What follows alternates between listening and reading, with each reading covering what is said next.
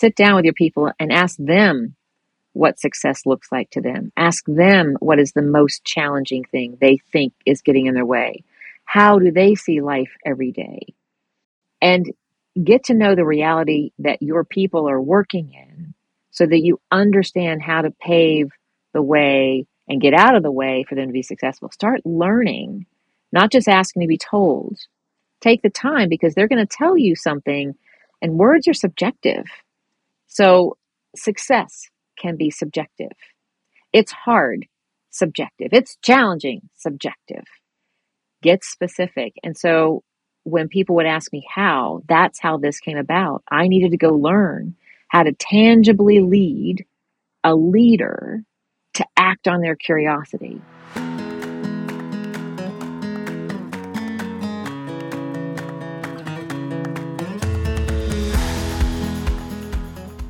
In her book, Conversational Intelligence, Judith Glaser wrote, "To get to the next level of greatness depends on the quality of our culture, which depends on the quality of our relationships, which depends on the quality of our conversations.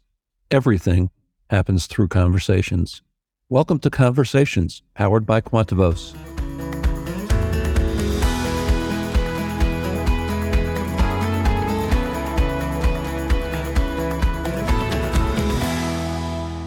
Welcome to this episode of Conversations. I'm Brian Gorman, your host and a coach at Quantavos. Our guest today is Carole Stizza. Carole is the founder, the owner, and an executive coach for Relevant Insight. Welcome, Carole. Thank you. So our topic today is controlling your success at work. First of all, Carole, what attracts you to this topic? Well, I think it's a little tongue in cheek because we hear so much about controlling the damage you do at work, controlling the negative outcomes at work. And I go, there is a way to control your success at work too, not to limit it, but to control how fast and how far it can grow. I think just a new way, a new perspective to look at it. I love that. Controlling your success not as a limiter, but as a freeing experience, if you will. Mm-hmm. What attracted you to this topic, though? We hear a lot about anxiety at work these days, and it's experienced at every level, from the entry level receptionist to the executive at the top.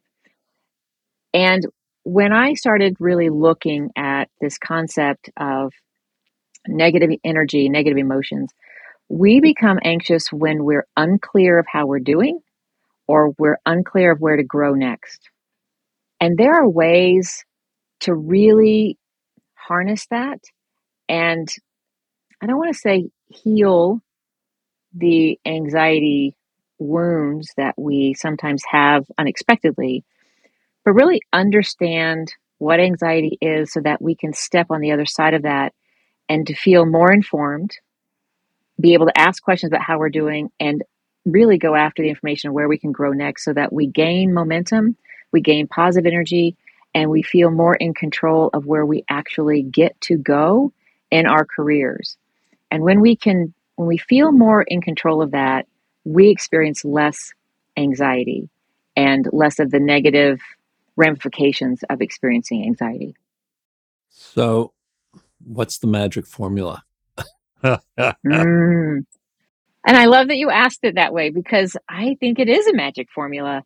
First, in preface of using any formula, and I don't want people to think that all life is formulaic, because people are all unique and people are all individuals. We're all unicorns trying to belong to all the other unicorns and yet still get credit for being unique. If we understand first that the brain is seeking just two things all the time, it makes using a tool or a set of questions or a way to have conversations and the formula that supports it more effectively. So, to give preface to this, when I was charged with training people in how to give feedback, it failed 95% of the time. And that wasn't on me. It was because people don't like the conversation at all because they don't know how to control it.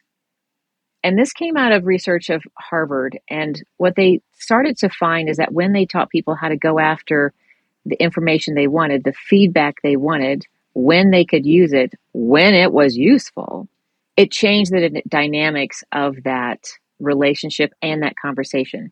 Because the brain is looking for, where do I fit? What am I doing right? And where do I grow next? And it's an infinity loop. When we learn something, we want to belong to those people who know it, and then we're fascinated by what else we can learn. Social media has capitalized on the way the brain functions, because you will scroll for all the things that is exciting and that you love and you understand and know. And then you see something new. Ooh, I have to go learn it. And you stay in social media and you keep going. And you'll notice that there is no place in the brain for negativity. So social media allows you to hide, delete, unfriend, but we don't know how to do that at work. We can't. Somebody's coming like, I have feedback for you. Like, quick, hide, unfriend, unfriend, unfriend, delete, delete, delete, Delete. delete, delete, delete. And so, if the feedback conversation is still in the top five most conflicting conversations at work, how do I turn the table and give the receiver the power to control the conversation and go after the parts of it they really can work with? So, back to this idea of formulaic, I did find that there was a framework that could be done in any order, but it did have four parts that were very, very important to helping people understand how to step out of school thinking, where they're told what to do, and step into work thinking, where they can go after what to do. And it's going to sound pretty simplistic in the beginning until you start to put it to use. So the first part was context. Be very clear about what you want to talk about. Hey, do you have 5 minutes? I want to talk about yesterday's meeting. Let the other person have the grace to change their brain from whatever they were thinking on to know what you want to think about. It sets both people up for success, and they go, okay, yesterday's meeting. Got it. I'm there with you. Okay. The next question is, seek one thing. And this is where the brain neuroscience has really helped determine that we can only honor one thing at a time. So if you're asking, hey, what was the one piece of data that's going to change the project the most in that meeting? That's one thing. If what was the most important decision we made in yesterday's meeting? Again, the most. If you can bring it to a point of one concentration, it drives such a rich conversation, because then they can go, oh, okay, well, the most important decision. Oh, the most important piece of data. And then the third part of this equation is, don't forget to ask them how they see it.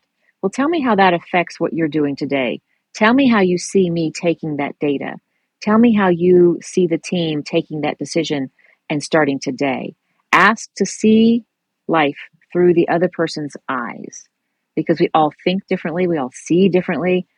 And let me tell you, when you ask that question, your esteem goes really high up in their opinion, because you're showing curiosity, you're asking a really cool question, and you're really valuing what they're about to say. It's a really great tool in any conversation. Show me how it is through your eyes is the concept. But I ask people, just how do you see that? And you can be as specific as you want on that one. But the fourth part, which is what we forget the most, is what and how questions. And you can do both, you can do either or. But if I were to continue on this topic, yesterday's meeting, most important decision, share with me how you see us acting on that decision. The what and how question, what's the first step you want me to take today? How do you see success of this decision being played out? Whatever it is, a what or a how question will move the conversation forward into action. And when you can leave a conversation, even if it's a 5-minute conversation with an action item, you have energy, you have more positive energy, and you're not questioning all the things you don't know because you asked about them. There's such richness in that, Carole. One of the things that jumped out to me is number 3. Mm-hmm. And to me, I tie it to Judith Glasser's trust model, Mm-hmm. which the R in trust is relationship. It's about seeing the world through the other's eyes. And as you said, when I ask that question, I'm valuing you. I'm valuing what you're bringing to the table. I'm really trying to see the world through your eyes. How do people who have never taken this step before Mm. find the courage to do it? And that is such a worthy question because I get asked that a lot. How do I, and I think to your point, I recognize the newness of this tool because we're kind of taught not to ask in school along the way, memorize, regurgitate, memorize, regurgitate. And now we're like, okay, you have the power, go after it. And they're like, I don't know what you're talking about. I don't know how to do that. They're still waiting for the teacher to teach, forgetting that they may now be the teacher. Or to make it okay to actually Yes, take that power. right. So a lot of times I have to have a question about here's what you didn't learn in school, and here's what people hire you for. And when people get reminded about what they're hired to do, and curiosity and learning is part of that equation, they get a little bit like, oh, it's my job to now go ask. It's my job to be curious. And then I'll introduce an idea of like, the communication is not just about moving your mouth. The person who has the most power in a conversation is the person listening. So your job is to ask questions so you get to listen and collect information so that when they turn to you for a decision, you've gotten all the information you need and you can now make a really valid suggestion because you've asked for the one thing that was the most important, the most meaningful. You've asked to see life through their eyes. You've learned how they see things. You've asked them what and how questions. What do they want to see first? What do they want to see next? How do they expect the team to be doing this by Friday? So that now you've gathered, you've listened more than you've talked, and you have more power to make really good suggestions and make really good efforts and strides in your work. So it's almost like introducing a new tool that came along with the hiring paperwork. And I found that by introducing it that way, it's between the lines thing they didn't read, they were hired to do. They're more welcome to embracing it right away. It's not a new phenomenon that just is this year's trend. This has been a brilliant tool that leaders and facilitators and great speakers have been using for centuries. They learn how people see things so they understand how to talk to them. They learn what's important so they understand what to prioritize. They learn. You have to ask questions to learn. This just was a new way of sharing with people how to do it. When I am talking with leaders, I say your role really has only two responsibilities. The first is to set those people up for success who report to you. And the second is to keep the path clear in front of them so that they can succeed. I'm really hearing this play into both of those roles because as a leader, I'm asking you how to set you up for success. I'm opening up the doors, at least if we're not having it now, for that conversation of I'm not getting what I need from purchasing, or I'm not getting the support I need from HR or whatever. So I really see this as you said, it sounds simple approach with an incredible amount of value. What are some of the obstacles that people encounter when they actually try to bring this to play? There's a somewhere an old myth or old story that came from some of the great hero stories we listen to that you need to command and direct. You need to tell people what to do. You need to control what everybody does. And if people really took time to understand the great leaders, that's not what they did. And so there have been sound clips that people have clung to as footpath things to step on that are incorrect, that are misguiding.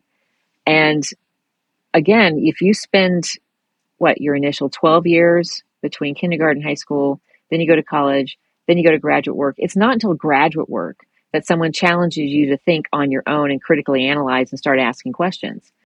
So we get misdirected by this memorize and regurgitate and tell me the answer education system we have. And I'm not ragging on the education system. There's a lot of brilliant teachers out there who understand how to teach critical thinking and creative thinking and innovative thinking. But there's a piece they're forgetting to bring to light, that they're teaching their students how to ask better questions.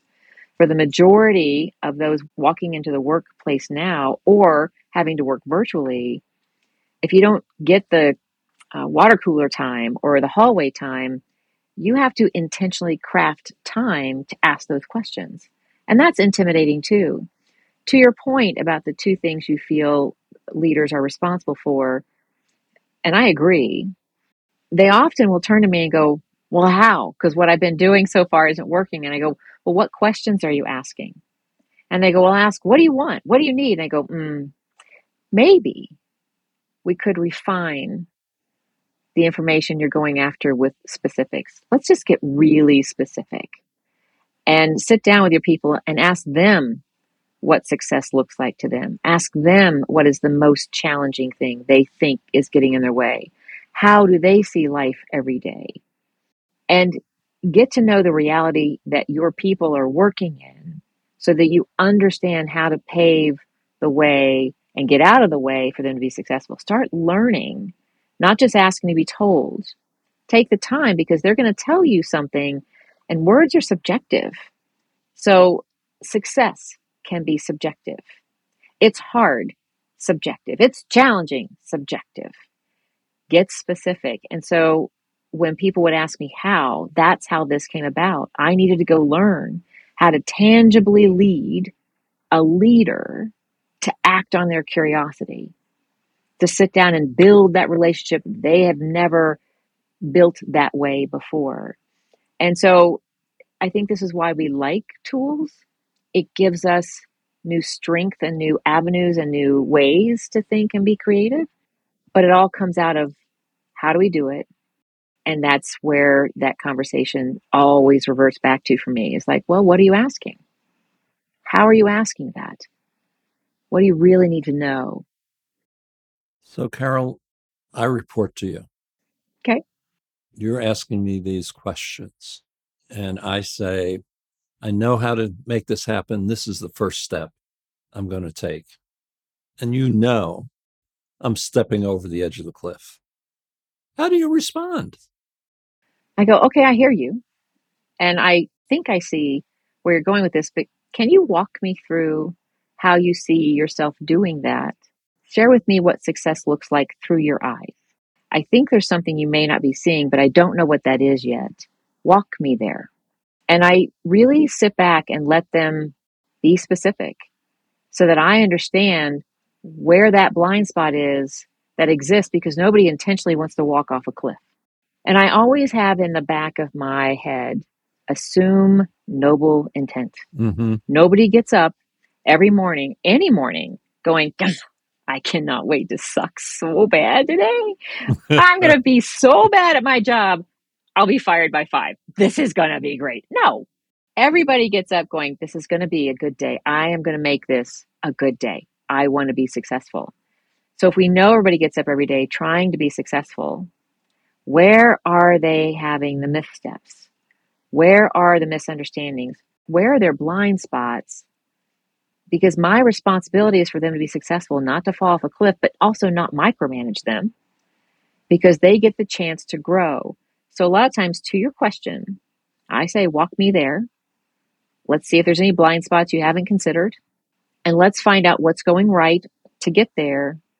And let's find out where you can grow that you may not have been aware of, that's going to make this happen better. I never talk about improvement. In fact, I would love for people to not be able to ask the question, here's how you can improve, or how can I improve? No, because that implies somebody is broken or needs fixing. Nobody shows up to work broken or needing fixing. They need growing. So when we talk about growing, it's a positive conversation. And we get to go there together so I understand how to support that growth and they know where they're growing. So I want to push this a little bit further. Go ahead. Yeah. So I'm saying we're going down this path, and when we hit the juncture, we're turning left. And here's why we're turning left. And again, left is taking us right off the cliff. How do you respond? Talk to me about turning right. What makes you not want to turn right? Give me the thinking behind your adamance on turning left. I'd like to know more about how you rationalize not turning right. I'm still curious. Now, let's say we're in a deadline. Well, we're all in a deadline. And I go in, I'm like, hey, how's the process going? We still have a deadline on Friday. And they're talking, you're talking, and you're like, here's what we're doing. And I know that is going to run into challenges. And to your point, I can say, have you considered the challenges you're going to run into taking that path? I want to know. Maybe I don't know what I don't know. Mm-hmm. Maybe they're experts and brilliant. Maybe you have figured out the challenges and it's still going to work. I get to learn that because I have to defend you. So it's a good question for me to ask. Tell me about the challenges you foresee, because I see some challenges that you may not, but maybe you have. Let's talk about those challenges. It can be done. Big information can happen in a little bit of time, because the moment I challenge or ask about the challenges and they've got it figured out and I agree with them, I can defend them. But if you're going down a path that I know we've tried before, tell me what you're doing new this time, not to have the same results that we had the last time. I need to give people credit for thinking on the job. You may have had a breakthrough yesterday. You're not telling me about the breakthrough because it solved the problem I didn't know we solved.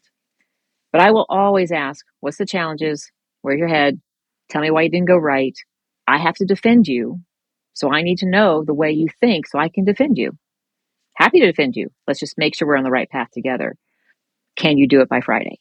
Is this going to work by Friday? And if not, why not? Because I have to defend you.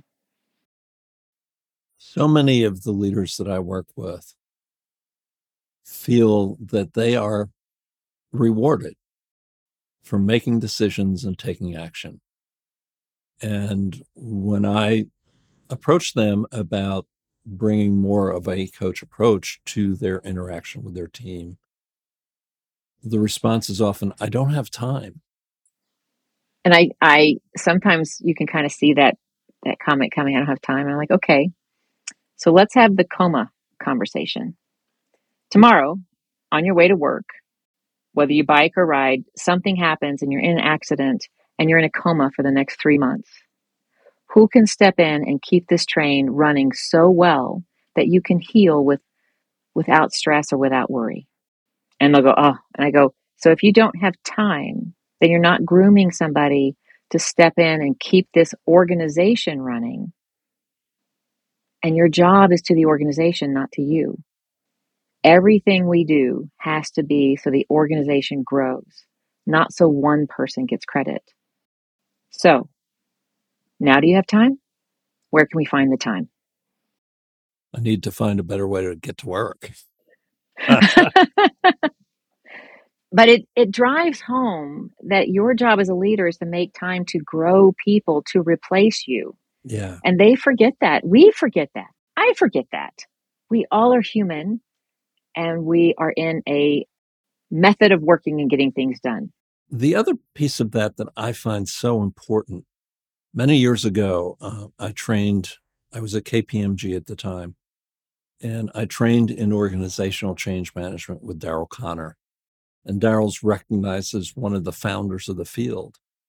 And he would just teach you everything he knew, which was not how consultants typically work. True. And so I asked him that early on, and he said, if I can teach you everything I know and you can do it, now I can learn more and I can continue to grow. Mm-hmm. And so that finding time to nurture those who are on our team is making time to allow ourselves to continue to grow and advance as well. To back that up, when a leader says, I can barely have time to breathe, right? He says, it's not as big a deal as you think, because this may make your performance development, your performance plans, the method, and when your people grow be an asset to the bottom line of the organization. So you don't have to set extra time aside. What you need to do is spend time, a little bit of time, and look at each of your direct reports and write down what they're doing really well and write down where you think they can grow next. And they're all going to be different. And what they agree to grow next in may expand the services your organization can deliver in a year or two. So it's not just growing a human. You're expanding and getting curious about where your organization can grow with the talent you currently have, because everybody wants to know what they're doing right and where they can grow next. So let's optimize that like you're mining for gold.